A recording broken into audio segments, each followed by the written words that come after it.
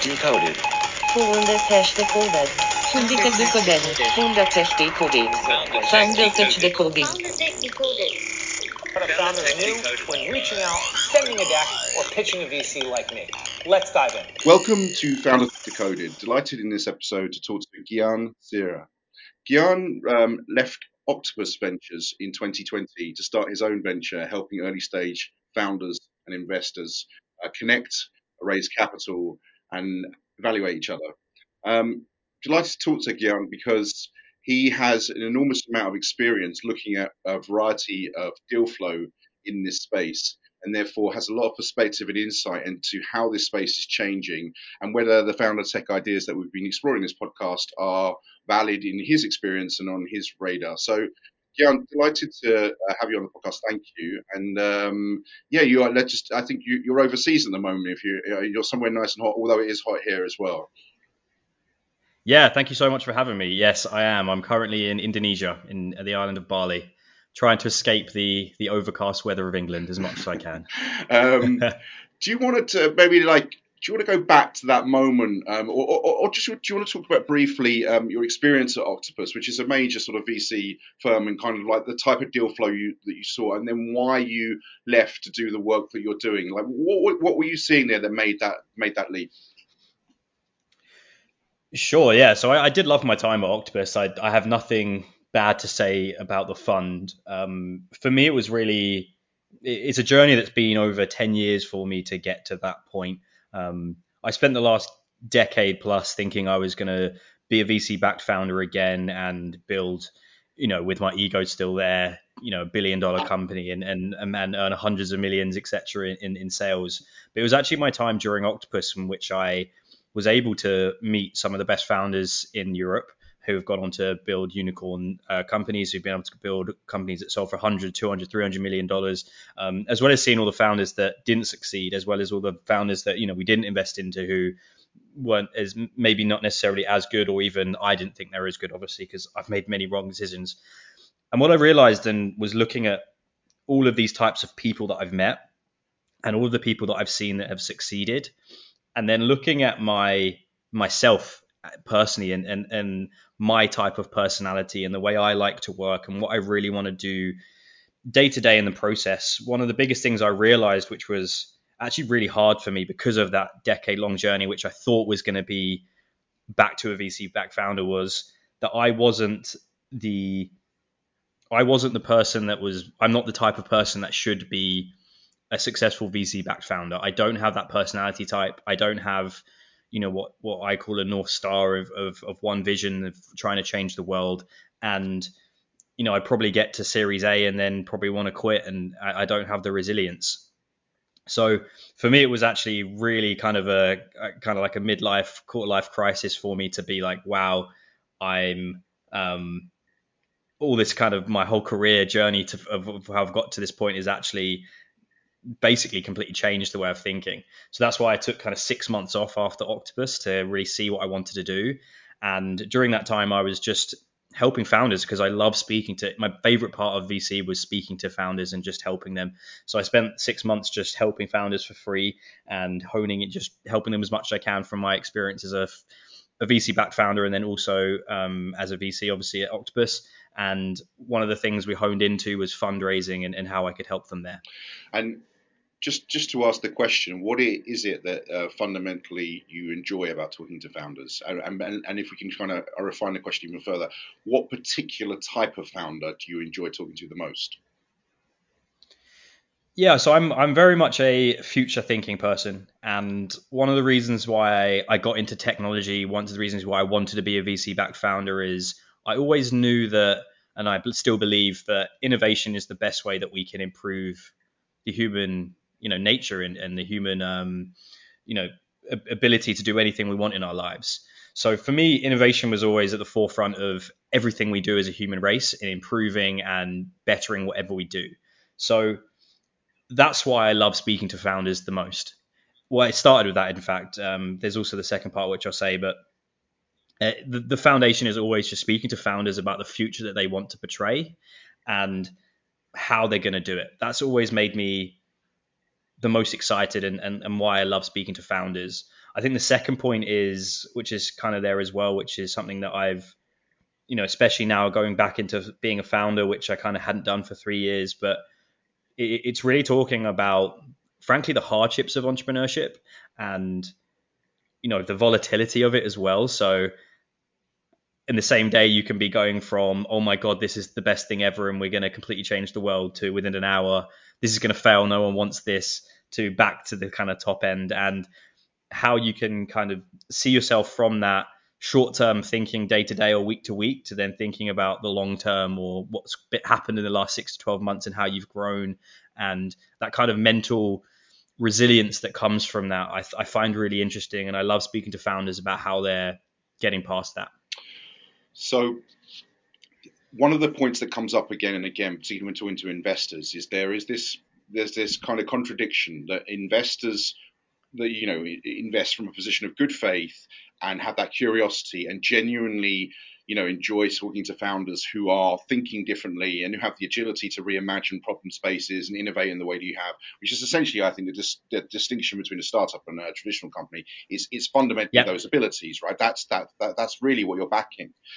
But what comes up is that a lot of investors say they want to identify back founders at that stage and recognize getting in early and support is where a lot of the best work goes on, which is what I'm hearing you say. But then they also put this demand on founders to be able to produce the metrics, the revenue of product market fit, which is a massive contradiction, because generally those founders are pre-revenue. And therefore, if you're trying to assess them for their exceptionalism and the behaviors in terms of kind of the things that you've been describing, generally you're not going to get a good steer and read if you then try and put them through the metrics of product market fit, revenue, customer lifetime. Yeah. How do you square that circle? Like, what's your view on that? So I completely agree with what you're saying, for especially Europe. I don't think it's the same in the US. I think European investors, and that's one of the reasons why Europe is not as good. There's a multitude of other reasons in terms of from a policy and government point of view. But one of the biggest things from the culture of European investors is that, right? They're a seed investor, but they want you to have, some type of revenue. It makes no sense. So I do agree with you on that point. If they're not that type of investor, which I just think is bad, and I agree with you. I would say two things, right? What the first one is, you've got to realize what it's like to be an investor, right? And the day to day of what you're having, right? You've got 1,000 different companies coming at you probably every 6 months. Yep. Of those 1,000, probably 500 are crap. They're not VC backstories. They're, the pitch deck itself is horrible. The founder doesn't really portray it, and it could be a really good idea, but it doesn't portray it in the right way. It's really complex. Doesn't get into it, right? And then they're all in different types of industries. Even, I was a health investor. Even then, I was, doing multi different industry, whether it's types, whether it's comorbidities, whether it's, all of these kind of areas, as well as being high level. And then you've got all of the different activities you have to do. So your internal KPIs, you've got your portfolio you need to do, you've got your, you're speaking at an event that week, you've got, something in the portfolio that's going bad, you've got your one-to-ones of your meetings, you've got general kind of internal politics that you've got to deal with, you've got a deal that's about to be done. There's, all that kind of stuff. Buying Patagonia jackets, as I like to laugh about. But so there's all this kind of stuff, right?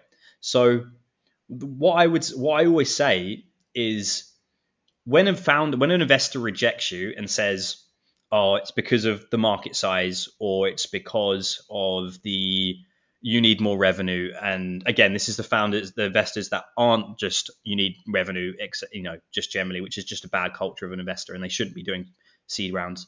One of the biggest things I say is, do you actually believe what they said there? And have you actually kind of talked to them, or is that just come from an email? Because I saw it myself. I did it myself as an investor. When you've got so many of these companies coming to you and you've got to reject, I had a pile. I'd have piles of 15 to 20 founders that I had conversations with, or I saw their pitch deck, which I have to reject on a Thursday or Friday. I was never did it on a Friday. That's really rude, right? Just getting the weekend, you get rejected. It was always Wednesday or Thursday I'd do it. Where it's really, and you're having to go through this massive list of things where it does get, and it's really hard to tell someone that you've just met that you don't believe in them. You don't believe deep down that they're the right person to do this. So you always just give them generic rejections, right? And I think that's a big dichotomy and a problem, right?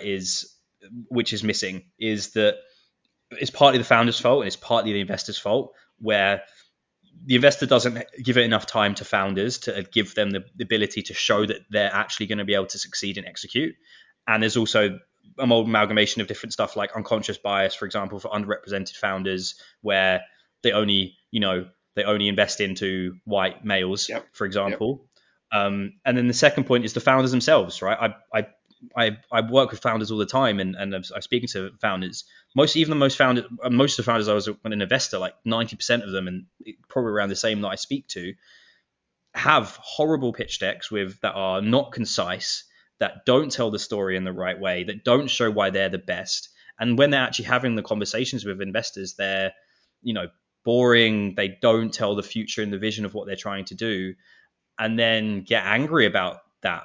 But so I think it's on both sides. I think there needs to be a convergence of showing an ability to show that the founder is better, basically, and give the ability for founders to get proper feedback that it's them that's the problem, not their market size or that they need product market fit as seed, which is bullshit. Do you then buy into the sort of core premise of founder tech that actually if we can have a lot of tools that help mediate that conversation? Obviously, it always comes down to the dynamic between the founder and the investor. It's a people-driven business, right? It's absolutely, if you get rid of that, then you're in a very bad spot. You're creating more problems for yourself than we currently got. Yeah. You don't want to do that. You don't want to, I think, maybe having AI making investment decisions large, maybe at certain aspects, but it is fundamentally people-driven, and that's also part of the real excitement and charm of the whole space, right? But do you agree that we could have much, much better tools that re-engineer a lot of the things that that dynamic, that interpersonal dynamic, is not doing very well, and not serving anyone? That's a fundamental premise of this, actually, that if we put new tools in place that kind of got out the way but just facilitated this. So we talked, for example, to like Landscape VC, who I think the guys there, and just that idea of Glassdoor for VCs and having transparency and having feedback. That seems just like a really good idea, right? And founders on both sides, when they have an excellent experience, reporting in on this investor really understands this sector in at this stage in a really good, like 100%. Do you agree that those tools are needed and add a lot of value and kind of get rid of the things or the inefficiencies that don't add any value? 100% right. And anything that you can use as a tool to aid your investment, and like you said, give you an ability to actually make better decisions on this kind of stuff, 100%. But like you said, it has to be a tool. It can't be the one thing that everyone uses, and they won't, because at the end of the day, like you said, this is a people's business, and this is the problem with investing as a whole, right? It's still based around feelings, and as much as you can use the data points and all this other stuff about what the company's going to happen in the future, it's still around the feeling of I want to put money into this founder, I want to invest into this founder, and I want to spend the next 7 to 10 years on a board chatting to this founder every day or every week or whatever it is. And that's fundamentally what investing is, right? So I agree. I think there can be better tools, and I think historically this industry has just not been innovated in, and it's I've always found it funny because VCs have loads of money under management. They have loads of money from management fees. They're in the industry of innovation, but I've seen it internally, not just at Octopus, but even other VC funds that I spoke to. They're just really scared of innovation themselves. Yeah, and that's why. And this industry, and you can see it. This industry has not changed since the 70s, so like 50 years. And I've always found it really funny. And maybe that's decision, what's it called, fatigue, where they've got so many divisions of innovation they don't want to think of themselves, or there's the reason why they're a VC and not a founder is because they don't want to innovate. But I do think there is needed innovation in it, 100%. I think it's a fundamental point. It is completely makes no sense at all. It's ironic that you're dealing with an industry that fundamentally has no problem, disrupting or changing in a model of any legacy industry, but when it comes to its own legacy, finds it incredibly difficult. And that But I think sorry, go on. I think you're seeing it. I think you are seeing it now, right? And maybe not in terms of the decisions they make with founders, which I think there is a little bit there, but nowhere near as much as it can be done. But you're seeing it now, right? Like historically, deal flow really came from just personal connections and who basically, and that's still partly that. But now VCs especially, they're starting to realize that no, I need to get bigger on LinkedIn. I need to get bigger on Twitter. I need to, build my founder brand as a VC that has that ability, right? So you're seeing it in the kind of external way of VCs. It's just wondering if they do it more on the internal side. Yeah. Okay. So a couple of direct questions then. Would you continue to use the pitch deck if there was an alternative that was better? Like, do you think the format of the pitch deck is a good tool? And you said earlier, do you think the product market fit should be kept out of, particularly let's say pre-seed investment as a filter or a frame? I mean, yeah. So it depends what you mean by product market fit, right? If you mean actual product market fit, then yeah, of course, because you're a seed round, you're not meant to have product market fit. But product market fit plays a part within a seed round, just on the process of, even if it's a good investor and he's not thinking the product market fit's the reason we'll invest or not. Purely on the aspect of everything you ever talk about about your company in a startup, when you're going for investment and you're speaking to an investor, it's not actually about your company. It's about you as the founder, right? So everything you talk about in your company is indirectly just about, I'm the founder that can do this, right? And that's why you should back me.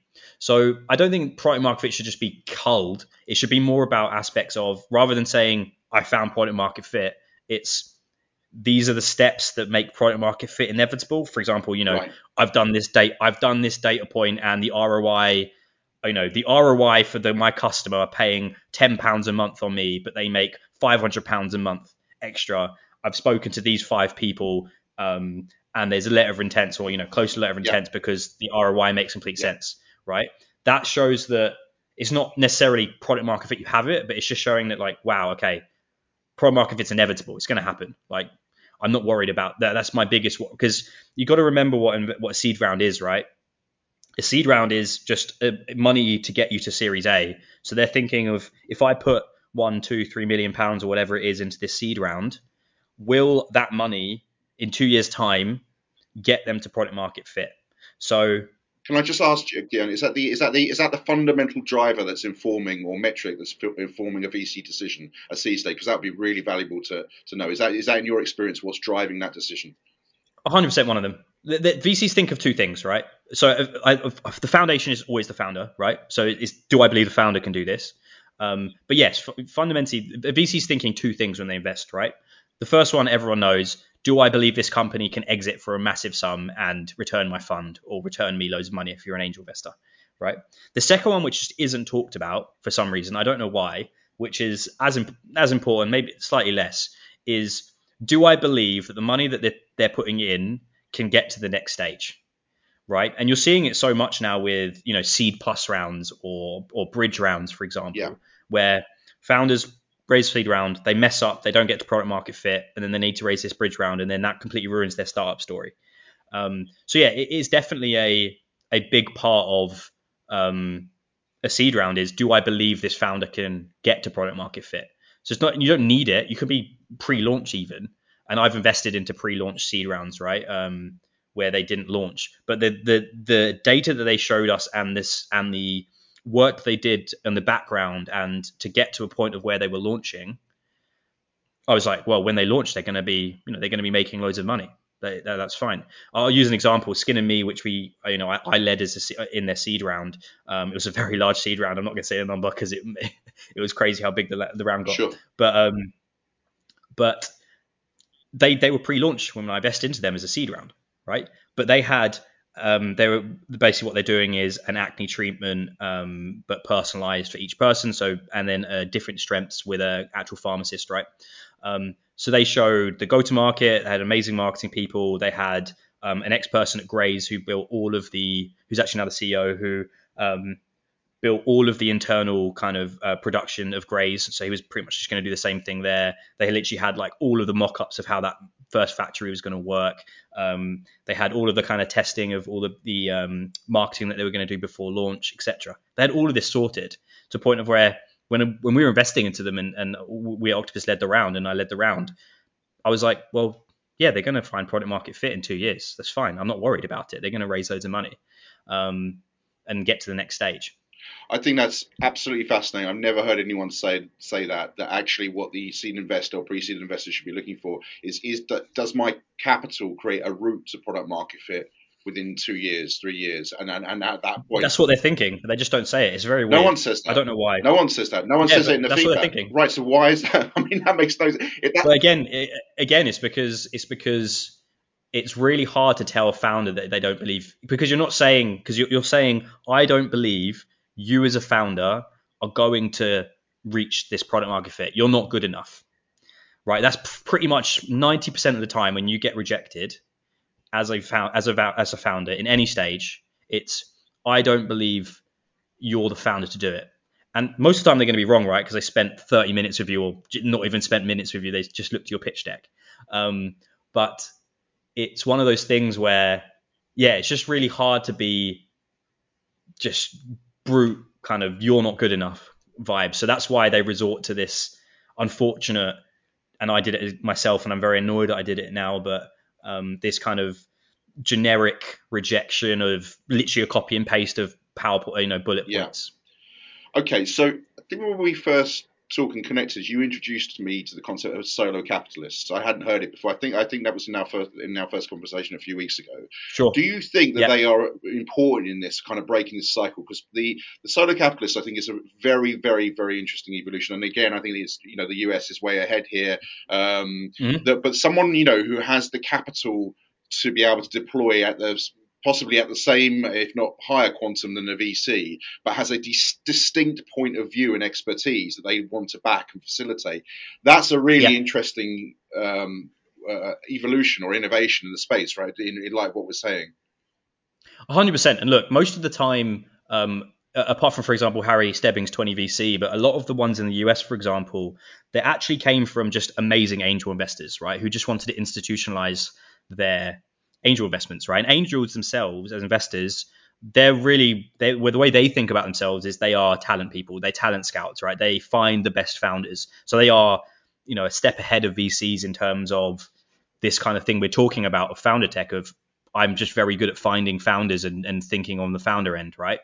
So they're kind of even a kind of, I guess the angels are kind of already in that kind of innovation aspect. So yeah, this is amazing from that point of view, because for the most part, it's angel investors who are being able to institutionalize and be able to put in a lot of money, but still thinking in the right way of just founders. I'm going to spend more time with them. I'm going to make sure the metrics around the founders make sense, and not just give them bad rejections. And then that second point, 100%, is I'm gonna, as a solo capitalist fund, when you're investing into something, it's not just we're gonna give loads of money. It's we're gonna put a little bit of money into you. We're probably not going to be on your board. However, we're going to be the most value add any investor, whether that's connections, whether that's expertise, whatever it is. We're going to be the most value add person on that cap table, and I think that's really exciting and definitely an innovation in the market. Yeah, I agree. I think it corrects lots of the imbalances we're talking about, because if someone does have a very, very deep sector point of view, has ideally been a founder themselves or has a kind of a track record of backing things in that space, it enables them to do two things. One, allow their instincts and all the the people dynamics that we talk about to be genuine, but also in a way they don't want inefficiency, so they'll use the tools because they recognize they already have value and sort of, as you said, almost unfair value to start with. So they're not threatened by levering out that asymmetry and using tools, and just all they want to do is make the connection between the founder and the investor better. Again, one of the fundamental principles, it seems, of founder tech. So I'm just aware of our time. Do you want to talk about where you are now in relation to all this, and anyone listening to this, like how they can and should connect with you at what stage? Do you want to just talk about that before we wrap up? Yeah, sure. So I've spent the last year helping founders fundraise from pre-seed to Series A. Now got to $80 million that I've helped founders fundraise, Amazing. which is amazing. I've recently released a course which is all around the framework that I've used to help those founders raise, called the Fundraising Founder Framework, which is a great way to understand how my thinking works around fundraising and how you can use them to, um, make your fundraising better. I always say that, again, one of the big parts of fundraising is connections, right? Because it's a people's business. So I always say that you should be reaching out to me 6 to 12 months before you even think about fundraising, before your fundraising is going to kind of happen. And you want to get to a point where you're building these connections so early doors that once you officially fundraise, people are chomping at the bit to kind of speak to you and they already know you and trust you. And it's a great way to actually get these kind of meetings whilst you've got the power of saying, I'm not fundraising, I just want to chat to you. So I think that's my first one. And then after that, I also do one-to-one advisory on fundraising, from everything from building a CRM to general investor advice points to how to help you with your pitch deck and storytelling to term sheet negotiation, etc. However, so that's kind of how I work. The best way to reach me is Gian Seehra at in LinkedIn, and then also at gianseehra.meet, which is my website. And can I just ask, what's the commercial model for those things? Do you take equity? Or is it different for each product? Yeah, so I want to keep this as simple as possible for founders. So my course is fairly cheap at Yeah, $199, and it allows you to get pretty much my framework, which you'd be spending probably 2 to 3 hours with me at a time, maybe even more. That's the reason why I made the course. And then once you've done the course and you can understand my thinking and you want something more personalized advice, either on the framework or on the other things, like I said, then it's £250 an hour from there. great. We'll put all of the links in the show notes, and we will finish as we do with everyone with APIs. So, anything that you read, any person that you like, could be on LinkedIn, any TED talk, anything like that. Just a couple of things would be great that just kind of have informed and are informing your perspective. Sure. So I'll say three things. I'll say the first one, which is a book. And for me, in the same way that I always talk about how founders is the only controllable part, hence why investors care so much about them. For you as a founder, it's pretty much the same for the employees, right? Everything else is going to be uncontrollable. The only thing you can control is who you hire, and the culture that you set into Yeah, place. So one of the most revolutionary books that I think, which is actually I think slept on and is not read enough and not talked about, is from Ben Horowitz, who everyone knows, founder of A16Z, one of the biggest venture capital funds in the yeah, world. He made a book called "What You Do Is Who You Are," which is, it didn't do as well as is The Hard Things About Hard Things, which everyone's probably read. But this book is all around how do you think about culture, how do you build it, how do you hire in the right way, and I think it's one of the best books ever to when you're thinking about scaling a company. And if you can push those conversations with investors and force those conversations out in terms of how you're building your company and how you're thinking about your culture and your hiring and everything, investors will love you for it. The second one is a founder that I really love, but also shows the power of domain expertise and founder brand of building credibility instantly with people that you've never met, right? And getting to that point of where an investor's not just switching you off with generic, right? And that lady is called Andrea Bershowitz. She's the founder of Vera Health, which is a founder all around menopause. Now she has a TED talk which has I think 1.5 million views all around menopause, and she is considered the go-to person for menopause. And I know for a fact with when she was fundraising and she successfully fundraised, actually with Octopus, I wasn't there at the time when she did, but she put that at the bottom of her emails every time. She built the credibility where anyone who knew about menopause said you have to speak to her.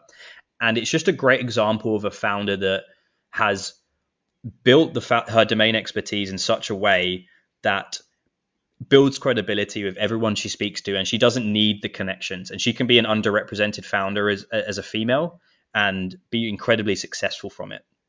great. I would say those two mainly. That's awesome. Those are perfect. yeah, really interesting. Founders building their own brands is a whole other conversation, but really interesting Yeah, to it's a part of my course, but yeah, okay, well, definitely, that, it's yeah, it's very very important. very important, like very not something again spoken about very often. Of how you do that, and it takes time and to build that credibility. It's not, and it's not talked about enough, but it's something again you can control, right? You can influence that. Listen, absolutely fascinating. It's been really great to talk to you. I think we've covered like more new ground as well. Like some of the things that have come out are hugely insightful, and again, some of the things really echo the same themes in this conversation. So thank you for being on the Founder Tech Decoded podcast. It's been really great chatting. Thank you for having me, Dan. Yeah, it's been great talking.